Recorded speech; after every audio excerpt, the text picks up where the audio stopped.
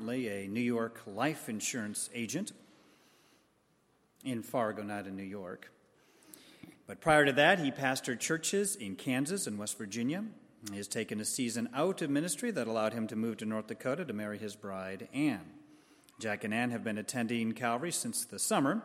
Jack has been a good friend to Ben and is one of his seminary classmates. He will tell you whether he taught Tom Hanks to act, but I can tell you this. Jack Hanks cooks a very mean burrito for Men's Hour Power. Please give a warm welcome for Mr. Jack Hanks this morning.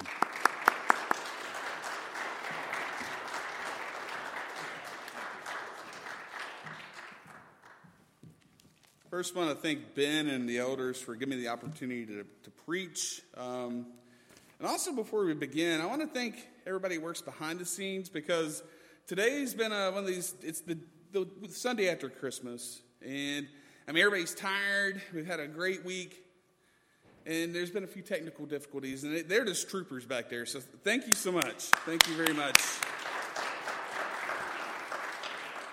But before we begin, let's pray. Father God, we just thank you for today. We thank you for Christmas. We thank you that you sent your Son to die on a cross and offer salvation to us. I pray that you would just give me the words to say, that your word would be glorified and that you would be uplifted. And allow us to live what we believe. In your Son's name, amen.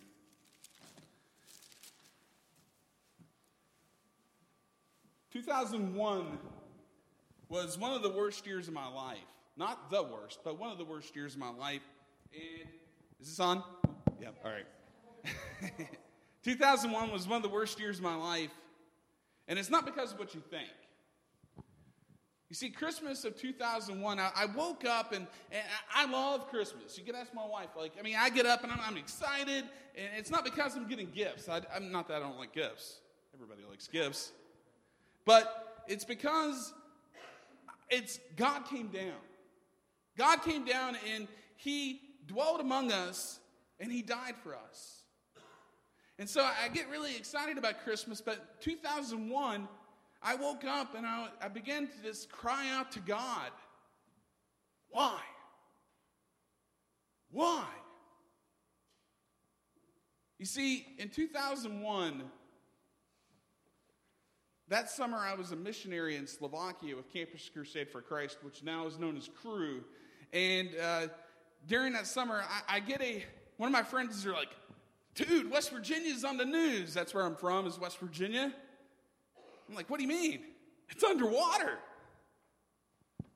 I turn on the news, and in Slovak, the guy's talking about how West Virginia had one of its worst floods in history. Its history, and how basically the entire southern part of the state was underwater. And so I began to make phone calls, and luckily my grandfather, who had just restored our childhood home, he literally just restored it in June, was alive. But he's like, the house floated away. I'm like, what? The house floated away. And now it's buried under about 6 feet of mud. I get home that summer, and in August, I began school. And I get a call from my sister. He says, Jack, you need to come home. Our mom's dying.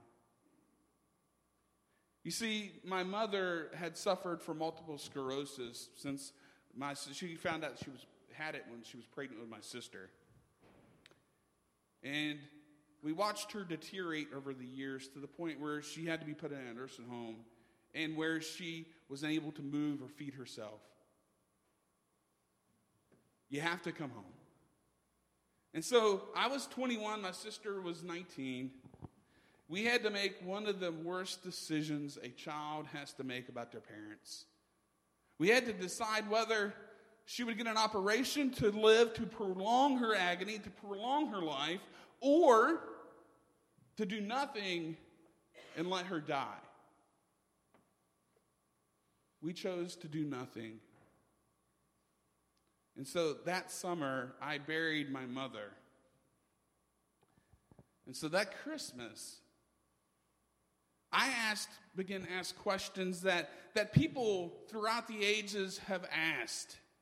I'd actually been asking those questions basically all my life, but I had a conversation with God. Where is God? Where is peace on earth that we sing about on Christmas? Where is hope? Today we're going to be looking at a book where a prophet asked these same questions. Where is hope? Why are the bad allowed to trample on the weak? Where is God? We're going to be looking at the book of Habakkuk. I didn't say tobacco, I said Habakkuk. Many people are like, they asked me, some people are like, what are you going to be preaching on? I said, I'm going to be preaching on the book of Habakkuk. And they're like, is that a book? Is that in the Bible? Habakkuk asked questions that we have been asking since the dawn of time. But I want to give you some background of the book before we begin so you can picture yourself there. So here's some background of the book of Habakkuk. Habakkuk was a minor prophet in a time of turmoil. Let me say that again. Habakkuk was a prophet, a minor prophet in a time of turmoil. You see, the promised land, because of poor leadership, actually you could trace the poor leadership all the way back to Solomon, but let's fast forward a few hundred years, had deteriorated to the point where the kingdom had been divided. The land that God had promised that the people had gone into had been divided. Now was the land of the wicked. It was disunified and divided. The kingdom of Judah had gone through a series of wicked kings, and I'm not going to bore you with all these crazy names, but basically it was bad king, bad king, bad king, good king, bad king, bad king, bad king. One of these kings was named Jehoiakim. And let me tell you about this guy. He was so wicked that he had an inappropriate relationship not only with his mother, but his mother-in-law. But any person that crossed him, he had killed. If he saw land or property, he would just kill you and take it. And instead of keeping his covenant relationship with God, he began to make covenants with other nations. First, with the Egyptians. Then, when he saw the Egyptians were losing, he had switched to the Babylonians. Then, when the Babylonians were losing, he would switch back to the Egyptians. Finally, the Babylonians got tired of that and killed him. This is the setting that the book of Habakkuk is in. Not much was written about him. He was a singer and a prophet. But it was set during a time when the people were being trampled on, when the people were being exploited, and when the people had turned away from God to idolatry, to their worshiping themselves. And so he has a conversation with God, not unlike many of you probably have conversations with God, asking the same questions that we ask today. So in today's sermon, we are going to be looking at this question and then seeing God's response. So please turn me to the book of Habakkuk, chapter 1, verses 1 through 4. If you can move forward a little bit, actually if you go through the slide, it'll go chapter 1, verses 1 through 4. Chapter 1, verses 1 through 4. There we go. Habakkuk, chapter 1, verses 1 through 4. The following is a message which God revealed to Habakkuk the prophet. How long, O Lord, must I cry for help? But you do not listen. I call out to you violence, but you do not intervene. Why do you force me to witness injustice? Why do you put up with wrongdoing? Destruction and violence confront me. Conflict is present, and one must endure strife.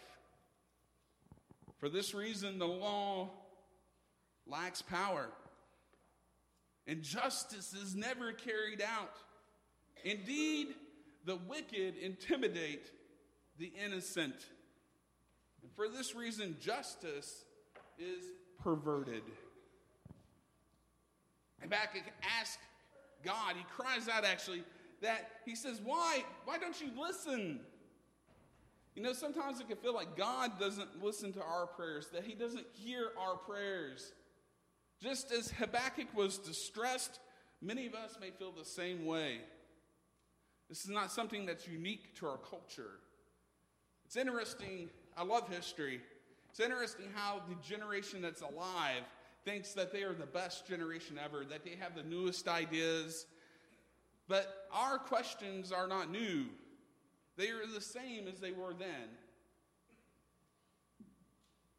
You know, David cried out to God, asking for him to answer him in Psalm 143, verse 1. Psalm 143, verse 1. He says this right here. "O Lord, hear my prayer. Pay attention to my plea for help. Because of your faithfulness and justice, answer me." And even Jesus cried out, Psalm 22, verse 1, while on the cross. Think about this. That the Son of God cries out to the Father, my God, why have you forsaken me?" Habakkuk then asked the same question. I ask myself often, why is there injustice? Why do you put up with wrongdoing? Why is justice perverted? Why is justice perverted? You know, it seems like it's not just a one-time thing that Habakkuk's been doing. It seems like he's been crying out to God for a while. Because he sees a world that there's something wrong. He sees a world where there's problems. For those who say that the world is a good place, just open a newspaper or go online. Even in today, we have things like ISIS who are killing fellow believers, who are threatening everyone around them. We have terrorism. We have corrupt politicians. We have a justice system that is broken, where if you are rich, you can hire a lawyer and get yourself off. But if you're poor or middle class, good luck. Even as a pastor, I've seen people who claim to follow God do some pretty horrific things with no consequences. Why? Why does God allow bad things to happen? Habakkuk sees the evil around him, and those in power that are exploiting the poor, mocking God, who turned away from God to worship idols. And he asked, why? You know, I once had an elderly lady at one of the churches I pastored, and I loved her to death because she was always one, well, I'll pray for you. I'll pray for you, honey. And she would. Well, one day we were talking, and she said, you know, I don't think that people should ever question why bad things happen. Because God has a plan. God's in charge. And while I agree with her theologically on that, you're going to ask why. And it's okay. Throughout the scriptures, people ask why. God's big enough for that. Today's postmodern society, we have tried to remove God from the picture either by making him powerless, by either saying bad things happen and God does not exist, or many believers will say, God would never, ever, a loving God would never, ever let that happen. We either make him non-existent or very small. If God's all-powerful, then there must be another reason. So far, we've seen Habakkuk's cry. Now we see Habakkuk's confusion. Turn to Habakkuk chapter 1, verses 5 through 7. Chapter 1, verses 5 through 7.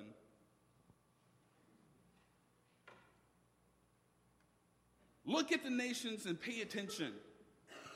You'll be shocked and amazed, for I will do something in your lifetime that you will not believe, even though you were forewarned. Look, I'm about to power the Babylonians, that ruthless and greedy nation that sweep across the surface of the earth, seizing dwelling places that do not belong to them. They are frightening and terrifying, for they decide themselves what is right. Their horses are faster than the leopards and more alert than the wolves in the desert.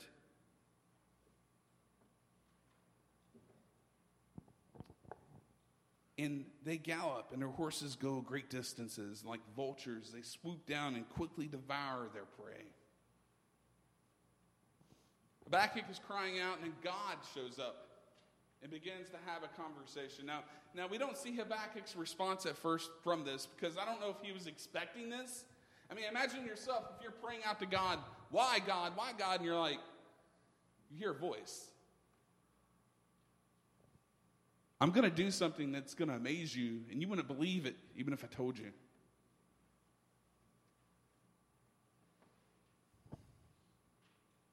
Habakkuk has problems with this, what God tells him. God tells him, I'm going to use this evil people to discipline my people. And Habakkuk's like, what? What? He responds to God in verses 12 through 16. Chapter 1, verses 12 through 16.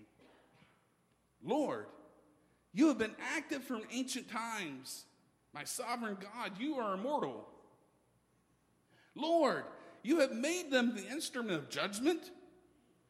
Protector, you've appointed them as your instrument of punishment. You are too just to tolerate evil.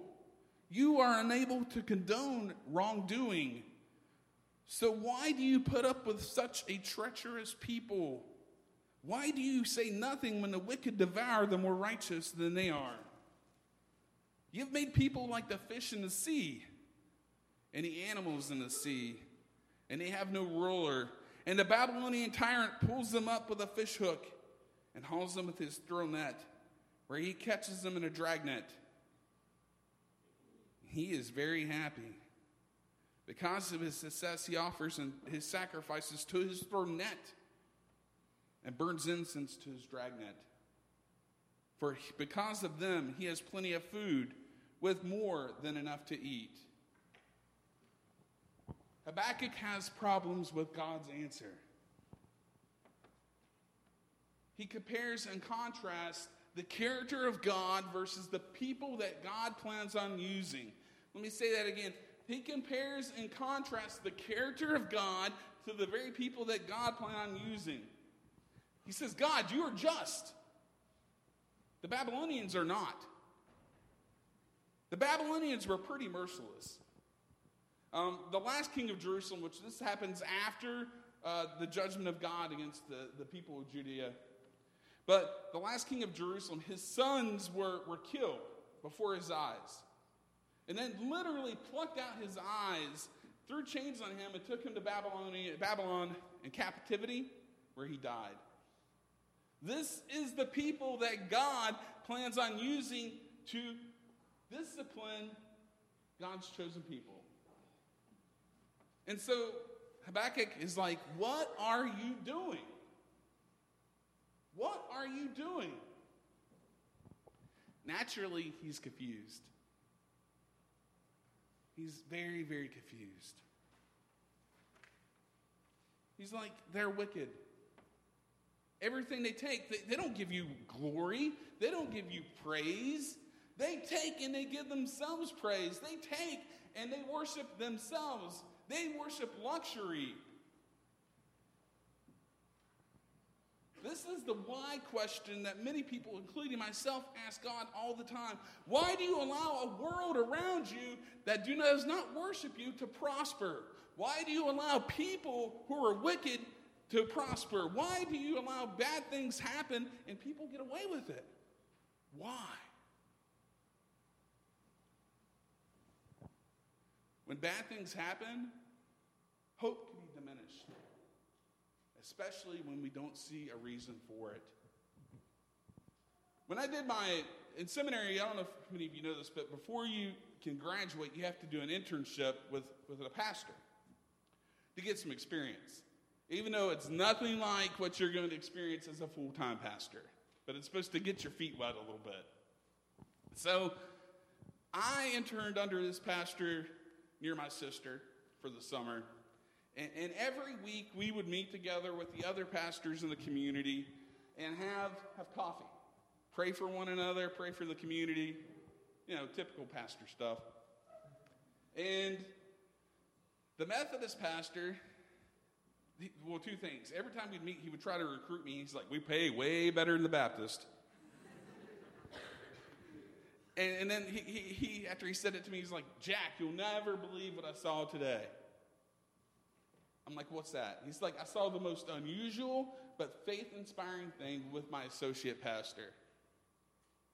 He's like, my associate pastor, he'd been experiencing some discomfort, and finally, after his wife encouraging him, he went to the doctor. And that's nothing new. For those of you who are married, you get encouraged probably by your wife all the time to go to the doctor. But he's like, he goes to the doctor, and the doctor does a test, and he's like, I got some bad news for you, but also got some good news. The bad news is you have cancer. The good news is it's an extremely treatable form of cancer. It's got like a 99% success rate, but I want to do another test on you just to make sure you don't have any other cancer. So he does the test on him, and he finds a tumor, and I forget which organ it was. It might have been, I think it was either the liver or the kidney. But the doctor said, I got some bad news, but then also got some good news. The bad news is you have a tumor.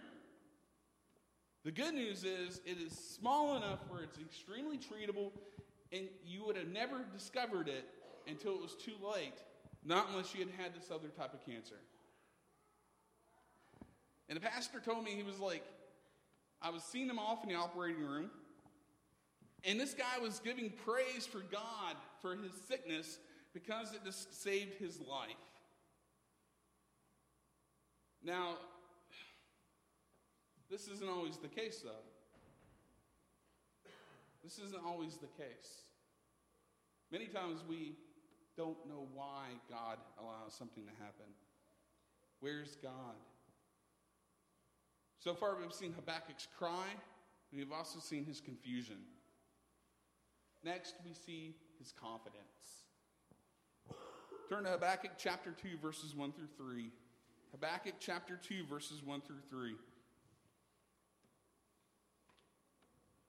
I will stand at my watchpost, and I will remain stationed on the city wall. I will keep watching so I can see what he will say to me. And I'll know how I should answer when he counters my argument. The Lord responded, write down this message. Record it legibly on tablets, so the one who announces it may read it easily. For the message is a witness to what is decreed, and it gives a reliable testimony about how matters will turn out. Even if the message is not fulfilled right away, wait patiently, for it certainly will come to pass. It will not arrive late. It will not arrive late. Even though Habakkuk is confused, he says, I'm going to wait. And like many of us, he's like, you know what, I'm going to wait. And I'm going to wait to see what God has to say, since I'm having a conversation with God.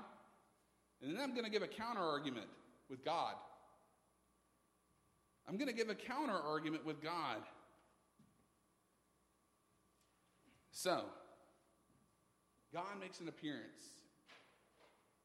And he says that dreaded word that none of us like to hear. Wait patiently.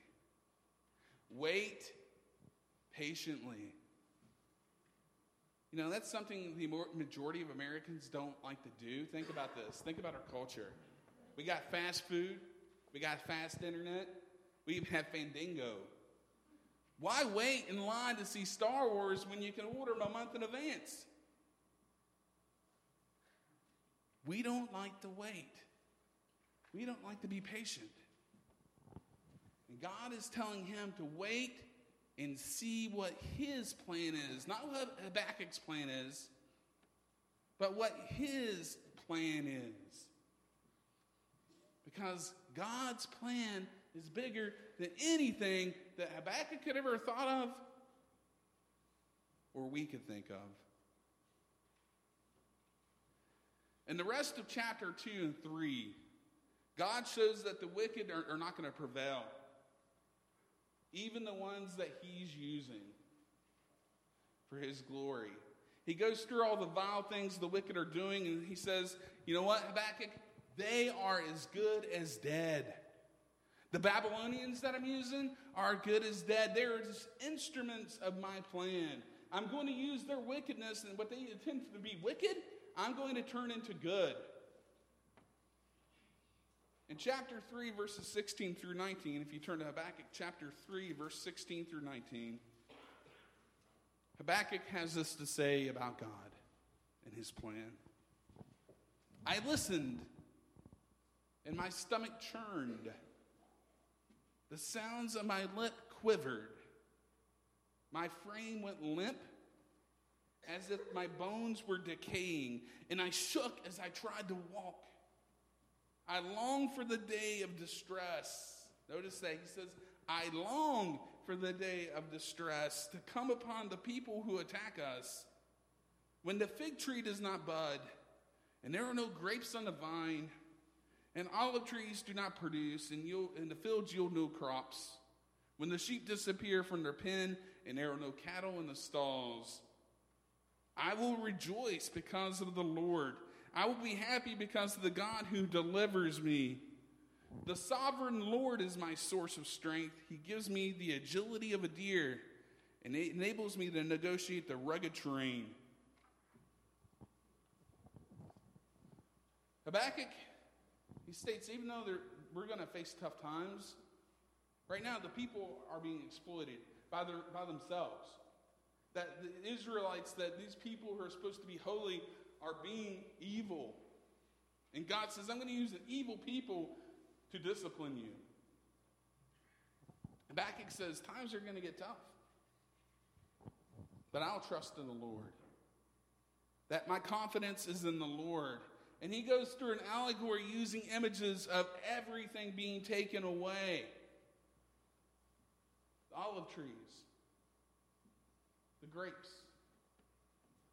The field. Now, if you're not a farmer, most of us are sitting here thinking, I don't know what all this stuff's for. Basically, he's saying God is stripping everything of substance away. And their faith is going to have to only be in one thing. That's God.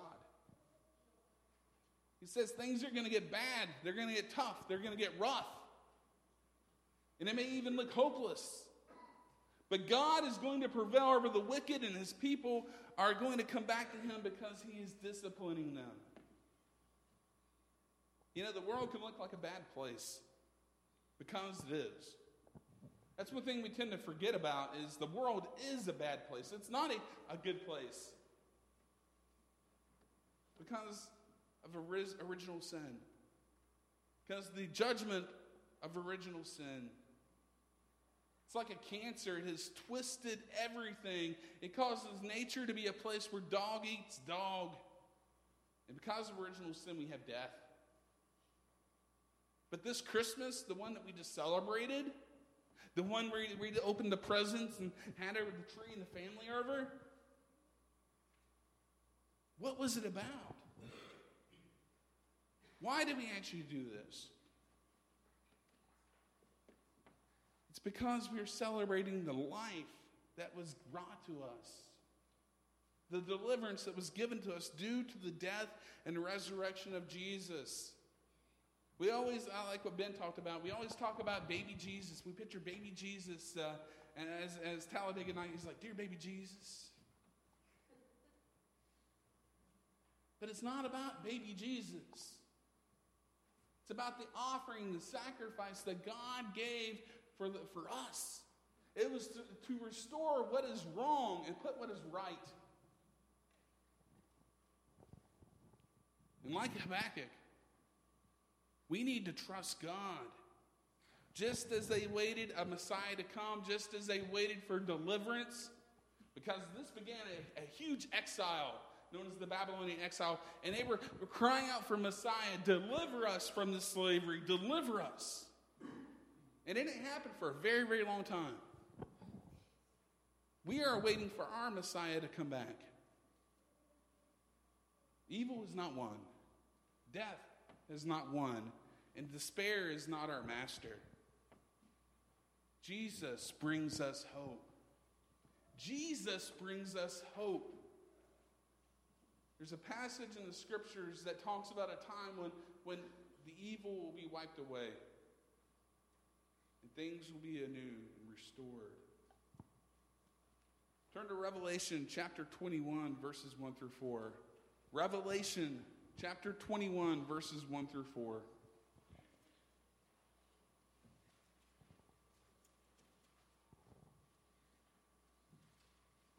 Revelation 21, verses 1 through 4.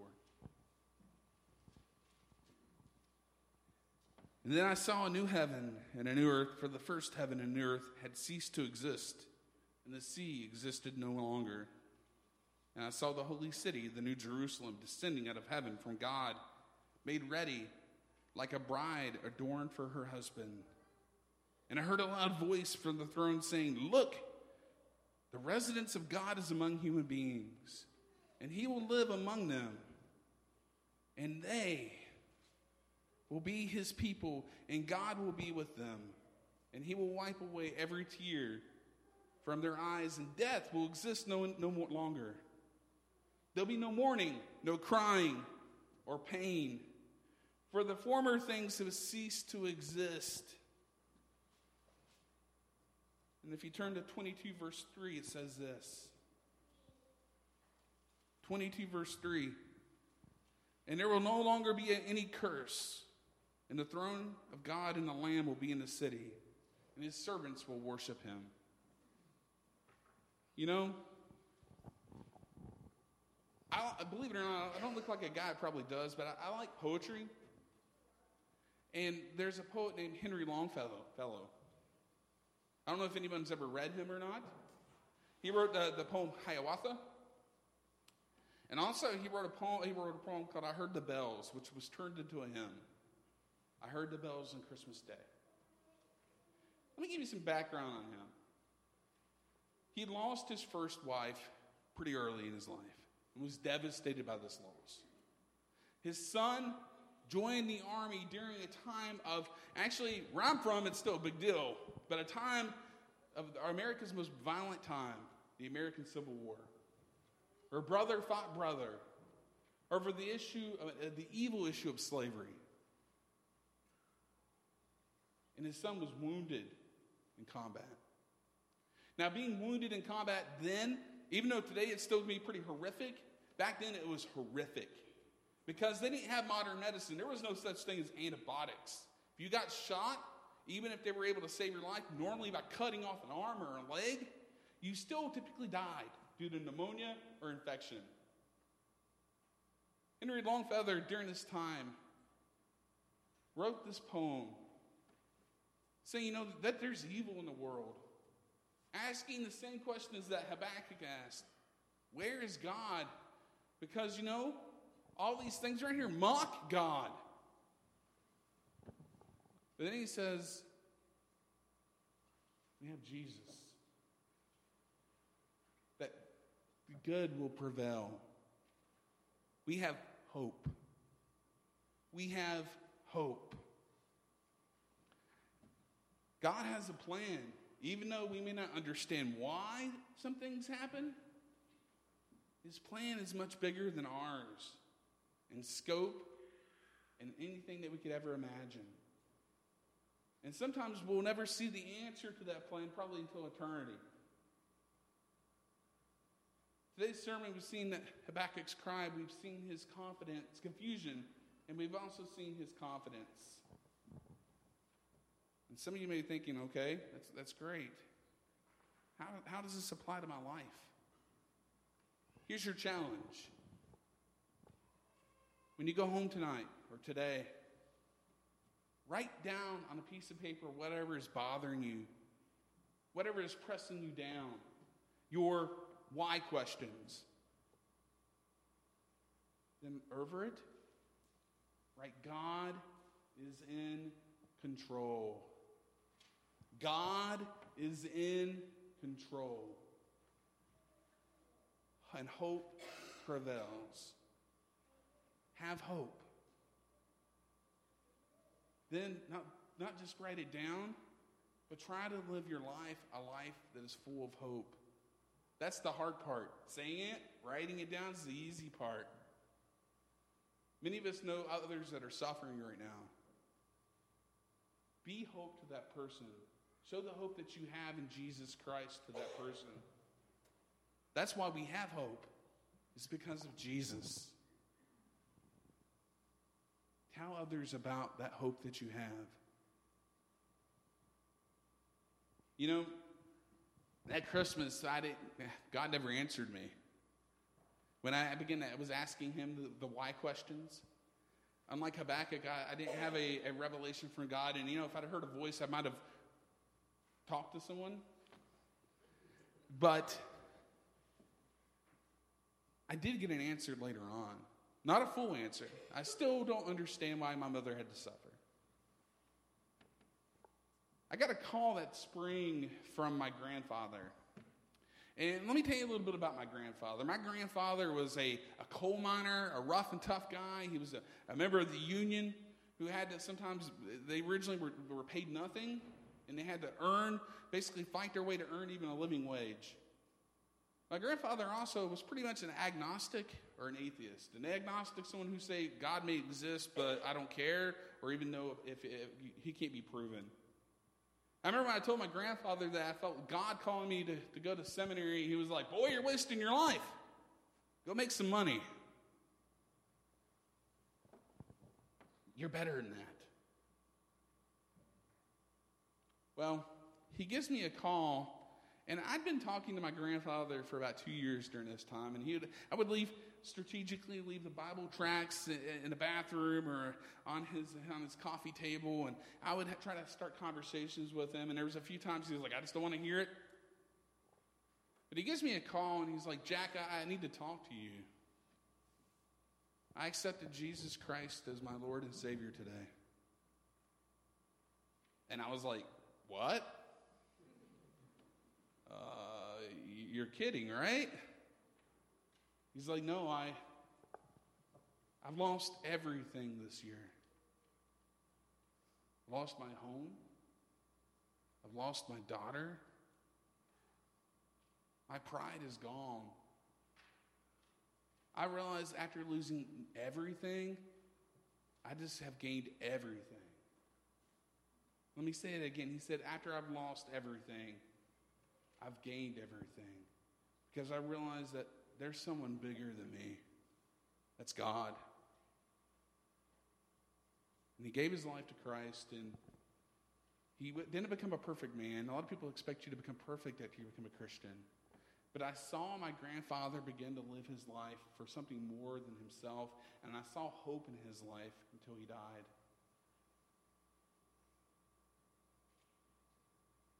And I was like, God, and this year has been horrible. It's been worth it. I miss my mother all the time. Every Christmas I think about her. But I know that God has a plan and that there's hope. Yeah, the world could look like an evil and bad place, because it is. The evil's not going to win. God is. Have hope. Let us pray.